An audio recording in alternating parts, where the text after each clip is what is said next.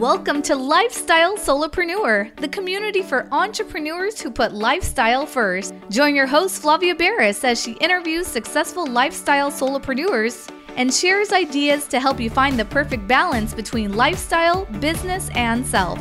Flavia is an attorney, marketing expert, and founder of several online academies. She's been featured in major media, including BBC World News, The Wall Street Journal, The New York Post, ESPN Television, and more. Join us for this episode of Lifestyle Solopreneur. Hey, Lifestyle Solopreneurs. Today we get to speak with John Ensley. He left a high-stress corporate sales career to launch a virtual financial planning practice in 2012. He and his wife now also run real estate and sailing school consulting businesses, chasing the sun between the Pacific Northwest in summer and La Paz, Mexico in winter. Welcome to the show, John. Thank you, Flavia. So excited to be here. So excited to have you. And I just love this image of you and your family, your wife, being on a sailboat. Is that what you do? Because you run a sailing school consulting business. So I'm assuming you also do quite a bit of sailing yourself. Is that how you get from the Pacific Northwest to La Paz? It actually is not how I get there. We get there by car. We drive down usually, or by plane. But I am super passionate about sailing. It's one of the great loves of my life. And so I'm a certified sailing instructor. So I teach people to sail.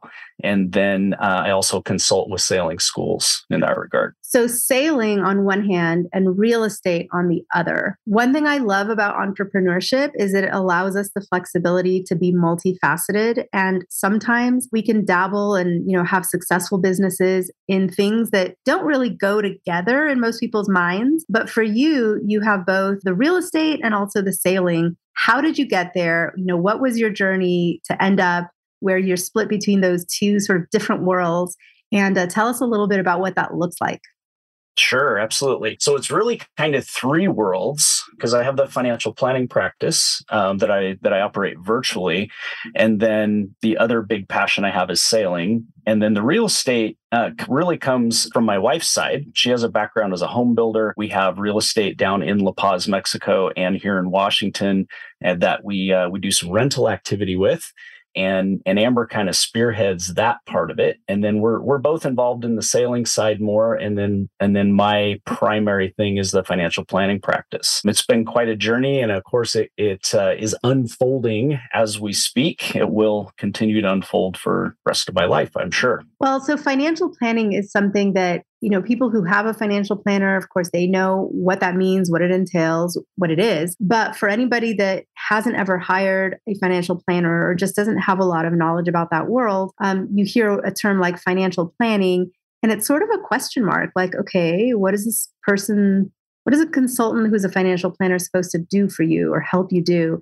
And is it only for the extremely wealthy that would need a financial planner? So break it down for us. What is financial planning? Who is it for? And what does that really look like when you hire someone that's a financial planner to help you? Sure. So financial planning is, I think it's different things for different people in different circumstances. What a financial planner really should do is help you get where you want to go as safely and as successfully as possible. I kind of joke sometimes that I kind of do this in both my roles, both sailing and financial planning. I help people get where they want to go safely. So I think a financial planner is really about helping someone clarify their goals. And it's kind of funny because it's not necessarily about money, but money is definitely tied to it in terms of where do you want to go in your life? What do you want? What do you want things to look like? What's the journey you want to take? And then it's about what financial tools are out there to get you there. And I think that's where a financial planner, so to speak, comes in, is that they can help you clarify your goals and then really point you to those tools that will most effectively and safely get you where you want to go. And that's where the expertise comes in on the financial planning side, is that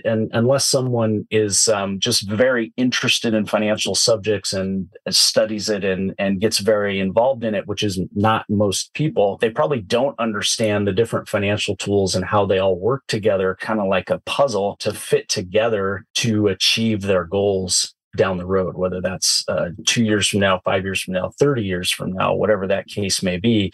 There's a set of tools that go together that can get someone there. And one of the things that I find fascinating about it, and the reason I'm so passionate about it, is every individual is different. Their journey is different. The combination of tools is going to be different to get someone where they want to go safely. Right. Because financial planning is not just about retirement. Because a lot of people are like, well, I don't really need a financial planner because I'm pretty young and retirement is like way far away on the horizon. So I'll hold off on that. But, it's also about buying your first home or shorter term goals, like you want to save up money for maybe to start a business or to go on a vacation or a sabbatical maybe, or, there's so many different things that definitely are earlier in life than retirement that financial planning would be a smart way to get to there, to reach your goals. And I think it's always just good to have accountability also, and just someone to bounce ideas off of, and just someone else to sort of share the load, that mental load of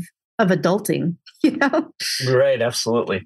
It's like having a coach pretty much in anything, whether you're in sports or life coach or whatever the case may be. It's having that third party there to kind of keep you focused and so forth. I think it's a really good thing. And it's funny you mentioned that it's not just about retirement. I actually try to avoid the word retirement as much as possible. I replace that word with passive income, because essentially that's what we're after. That's what retirement kind of is. It's taking whatever we've done in our life and the assets we've accumulated and turning that into a passive income. So being income focused, I think is really key there. Yes, I also love the term financially independent, because that's something that someone can shoot for at any age. Absolutely. It's a multifaceted equation that can have different answers for different people. So why is it that you gravitate between the Pacific Northwest in the summer and then La Paz in the winter? Do you consider yourself snowbirds? Like, when was that first time that you thought to yourself, we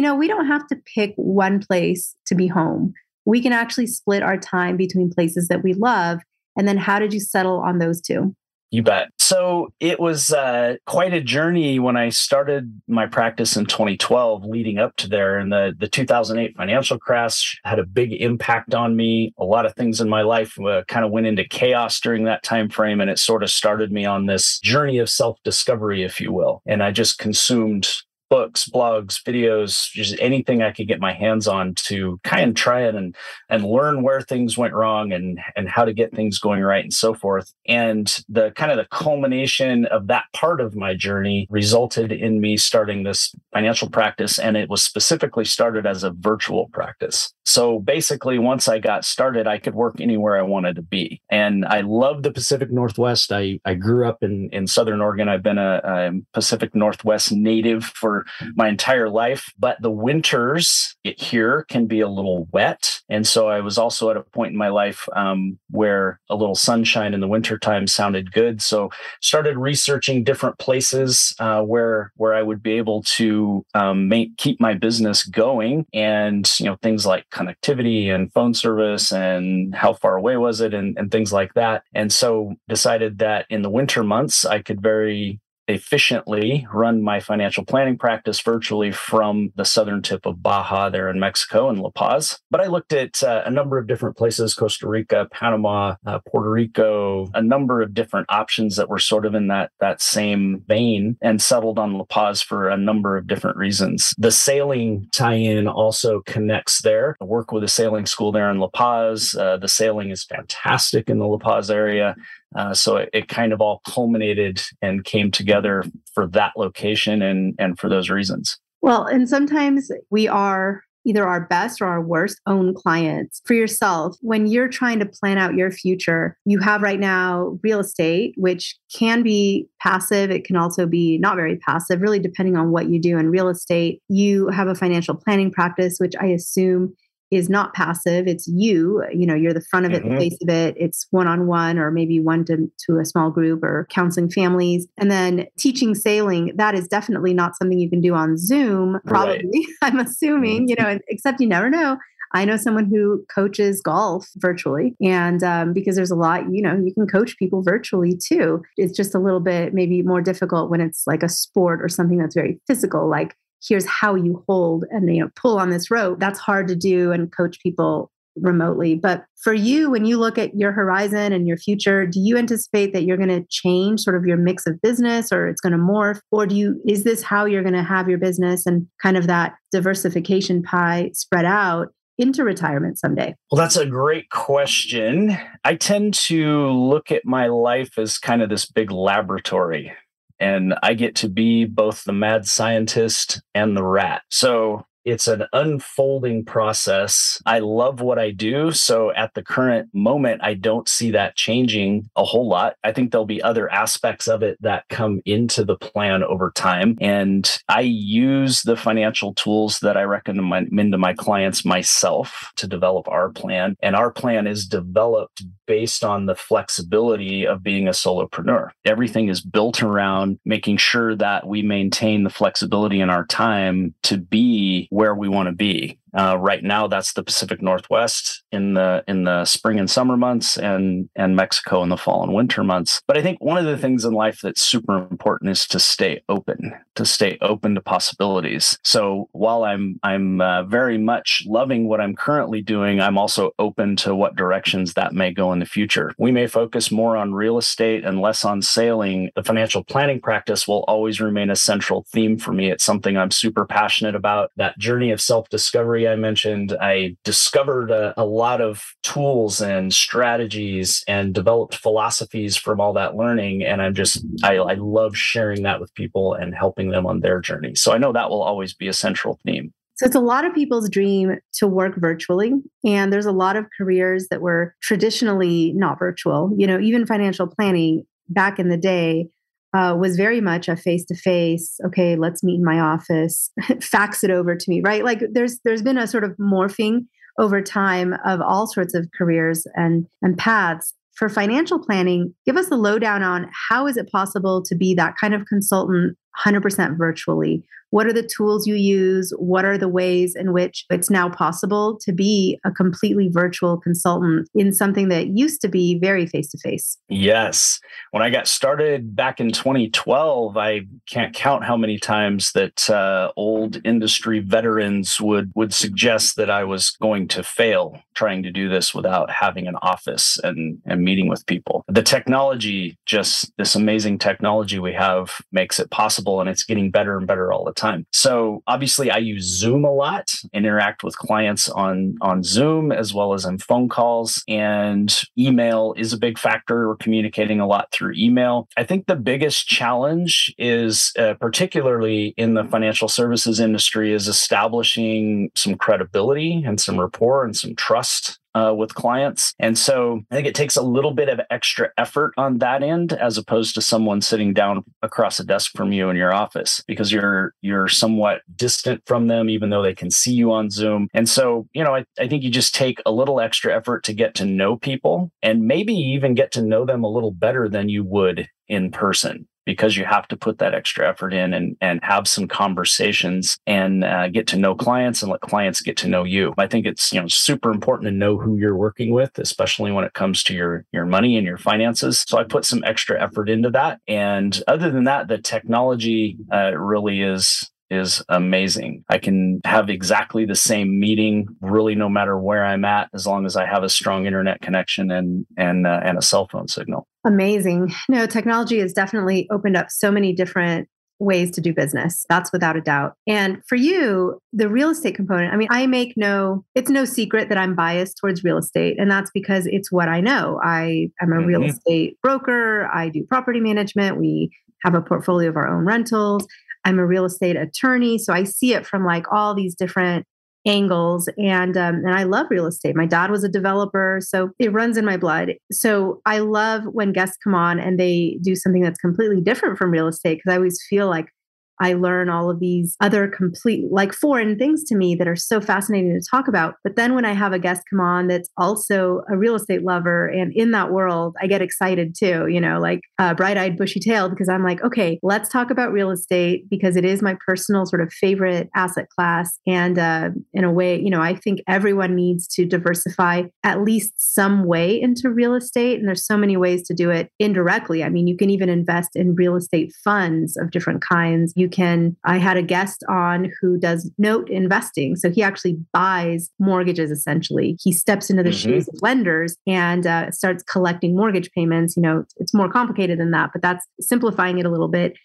So he's involved in real estate, but very different because he's a lender. So there's so many different ways to do it. How has your family harnessed the power of real estate? And is it something that you tend to recommend for everybody, or are there investors and different people for whom real estate is not a good idea?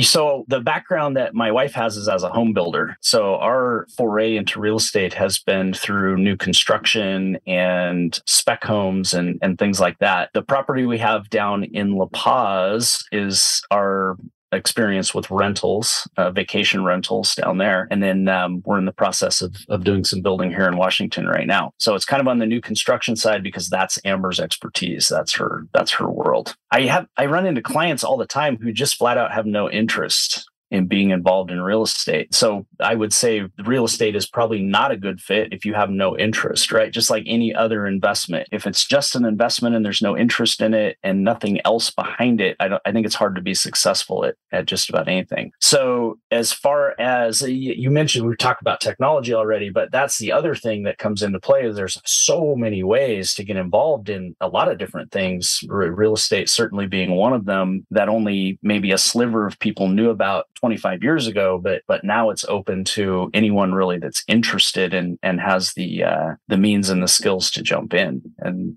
just the availability of information is unbelievable. So what's your experience been like with the world of short-term vacation rentals? I'm in that world. I have been for several years. I think technology is also one of those things that's made it much more accessible to become a short-term vacation rental landlord or manager or owner. And you're doing that in La Paz. I'm assuming that you rent it out when you're not there. But tell us a little bit about how that came about and your experience with it and how it's going. Exactly. So we bought the place in La Paz specifically intending that it would be a vacation rental when we were not there. So the 6 to 7 months we're not down there, we do short-term vacation rentals, and it's been good. We've been very booked. We have very little vacancy, which is great. It's a mixed bag in terms of sometimes short-term vacationers are not kind to the property, so we've had some maintenance things and so forth that we're dealing with. We also have a person in La Paz who's managing the property for us. So that's actually helpful, having someone on the ground versus trying to do everything from a distance. So, it's been a mixed bag, mostly positive, I would say. Well, it sounds like, if you were to weigh the moments of, oh man, they broke the window or whatever it is. And also when you kind of do the math on the amount of revenue that you can make, it seems a really nice way to buy a property that you can live at for part of the year, yet having that property not be a drain on you when it's vacant the rest of the year.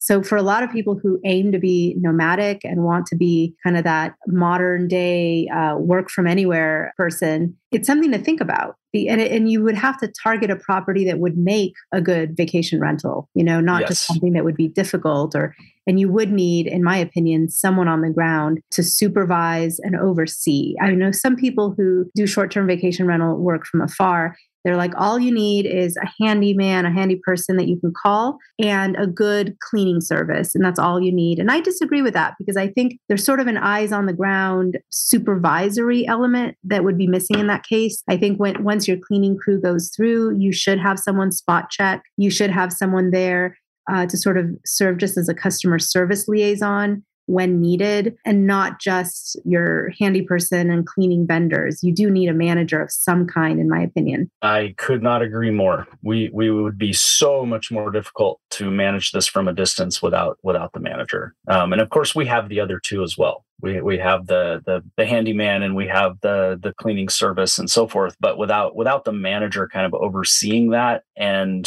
someone to to interact face to face with a guest when it's needed, those kinds of things. I think it's critical to have a manager. So on this podcast, we also like to kind of dive into the world of quote unquote, how do we stay sane? As entrepreneurs, there's this constant pull from all of our different, and a lot of entrepreneurs have different ventures, right? It's not just one single business. It's different things pulling at you in different directions. You have client needs, scheduling needs, trying to coordinate everything, and incoming emails and phone calls and voicemails and things that need to be addressed. How do you maintain work-life balance, sanity, time for yourself?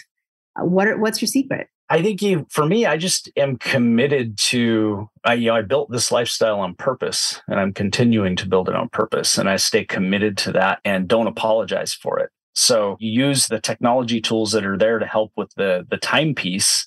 In my calendar system where clients can self-schedule in my calendar, and then I can control when I'm available and when I'm not with a few clicks of a button. Those kinds of things manage the schedule. Now, I don't answer my phone every time it rings, right? I have voicemail. I respond to voicemail very quickly. So I think there's some things you do as a solopreneur and as a kind of a designed lifestyle that you do on purpose because that's the lifestyle you're trying to lead. So I guess what I'm saying is you really have to set boundaries and systems and processes in place so that you're very, very efficient and you're focusing on what's important.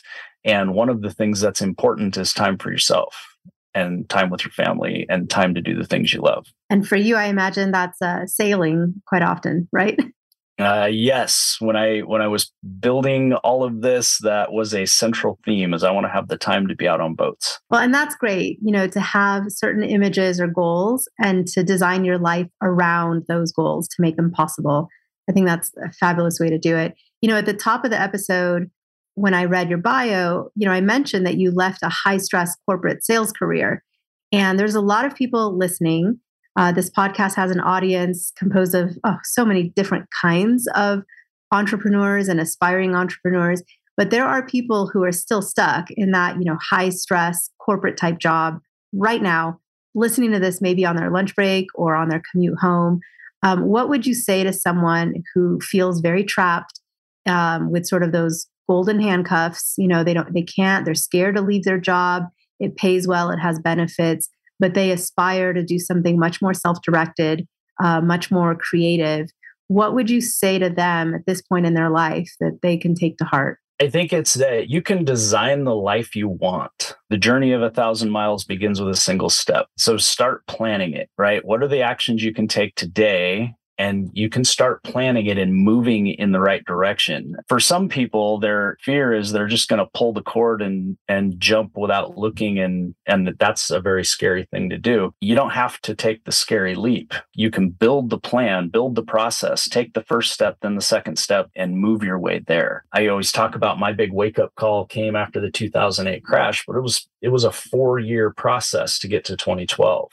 And exit the corporate madhouse that I was in. So it's a process. Just get started, figure out where you want to go, and then put the steps in place to get there. The other thing I talk with clients about as much as possible is don't build your life around an income source. Build the life you want and then develop income sources that support that life. I love that, especially that you sort of talk about coming up with the strategy first. A few careers ago, this is before law school, before a lot of things, I was doing wedding planning. I was a wedding coordinator for several years, and living in San Diego, it's very much a wedding town. I mean, people even travel to San Diego to have weddings. And a wedding is this very complicated event. There's a lot of moving parts, but the planning process for it is so critical and important. There's a checklist, and you just do it one step at a time. You have to go pick out your cake. You've got to go to the dress shop. And if you just systematically plan ahead on what all the pieces are that you need to do, and then you just go through them one at a time, by the end of that checklist, you've got a beautiful wedding, and it all came together. And I love that you said that. So anyone that's right now in a cubicle, or hopefully you at least have a work from home, in your corporate job, but if you're feeling frustrated and trapped, just plan, envision that end goal, and then look at every little step that would have to take place to get there. And it may feel daunting because there's lots of little check boxes and line items, and then you can just start, one at a time going through those. and taking those small steps, because you don't have to jump from a corporate career into the void. You really can make it much more of a smooth transition because you do have the time that your company doesn't own. The company might own 40 hours a week from you. That's fine, or whatever your deal is, but you still have some free time. And even if it's an hour a day or an hour a week, whatever it might be, there's so many different ways that you can leverage that time. Get off the Netflix, get off the social media, no more TikTok until you work on that checklist to get to your dream life. Yeah, I totally agree. In my case, I knew I was going to go into financial services and I knew specifically what I was going to do. I needed to get licensed. I needed to get training. There were steps that I completed while I still had the corporate job in order to get there. So figure out what do you need to do today? What do you need to do next week? And focus on that. And then when that's done, figure out the next step. And like you said, just take one step after another until you get there. And that's so many things in life, right? Small steps add up to big accomplishments. So John, how does somebody connect with you? And there's so many different reasons they might want to connect, and a lot of these might overlap, but someone might want to reach out to you because they're looking for great, solid financial planning advice. Someone may reach out to you because they want to stay in La Paz and vacation at your vacation rental, very possible. Or someone, has always dreamed of learning to sail and wants to come down to La Paz and not only stay at your rental, but also take a sailing class or two. But how does someone connect with you, and how does someone follow you if they want to learn more? So the best way to connect with me is through my website, which is jensley.com. And my email and phone information are there. But there's also a little button there that says schedule a short call to get acquainted. And I think that's the great first step. Just get acquainted, see if there's something that you want to accomplish that I can help you with. And if there's a fit, we'll know it pretty quickly. Awesome. So go to jensley.com. That's the letter jensley.com. to connect with John. John, it's been such a privilege and pleasure to have you take time out of your schedule to meet with us and share your inspiring and motivating stories. It's been a great conversation, and I am grateful to you for that. Well, Flavia, thank you so much for having me. This is solopreneurship is probably one of the most fun things I could think of to talk about. Guess what, lifestyle solopreneurs? If you don't yet have an online business earning you enough passive income to live the life of your dreams, I'd like to suggest you consider trying out Kajabi. Kajabi is an all-in-one solution where you can create and teach online courses, publish a paid newsletter, launch a free or paid podcast, process payments, build one-on-one coaching portals for your clients, and much, much more. I personally use Kajabi to power numerous successful and profitable online businesses. Lifestyle solopreneurs, there's a free trial of Kajabi waiting for you at this link, www.kfreetrial.com. You can try Kajabi for free, no obligation, by going to www.kfreetrial.com. Again, kfreetrial.com, and that K stands for Kajabi. Starting an online business helped me break free from that corporate grind, and I hope it does the same for you. You have nothing to lose and absolutely everything to gain. Thanks so much for tuning in today. Don't forget to subscribe to the show, and see you next time.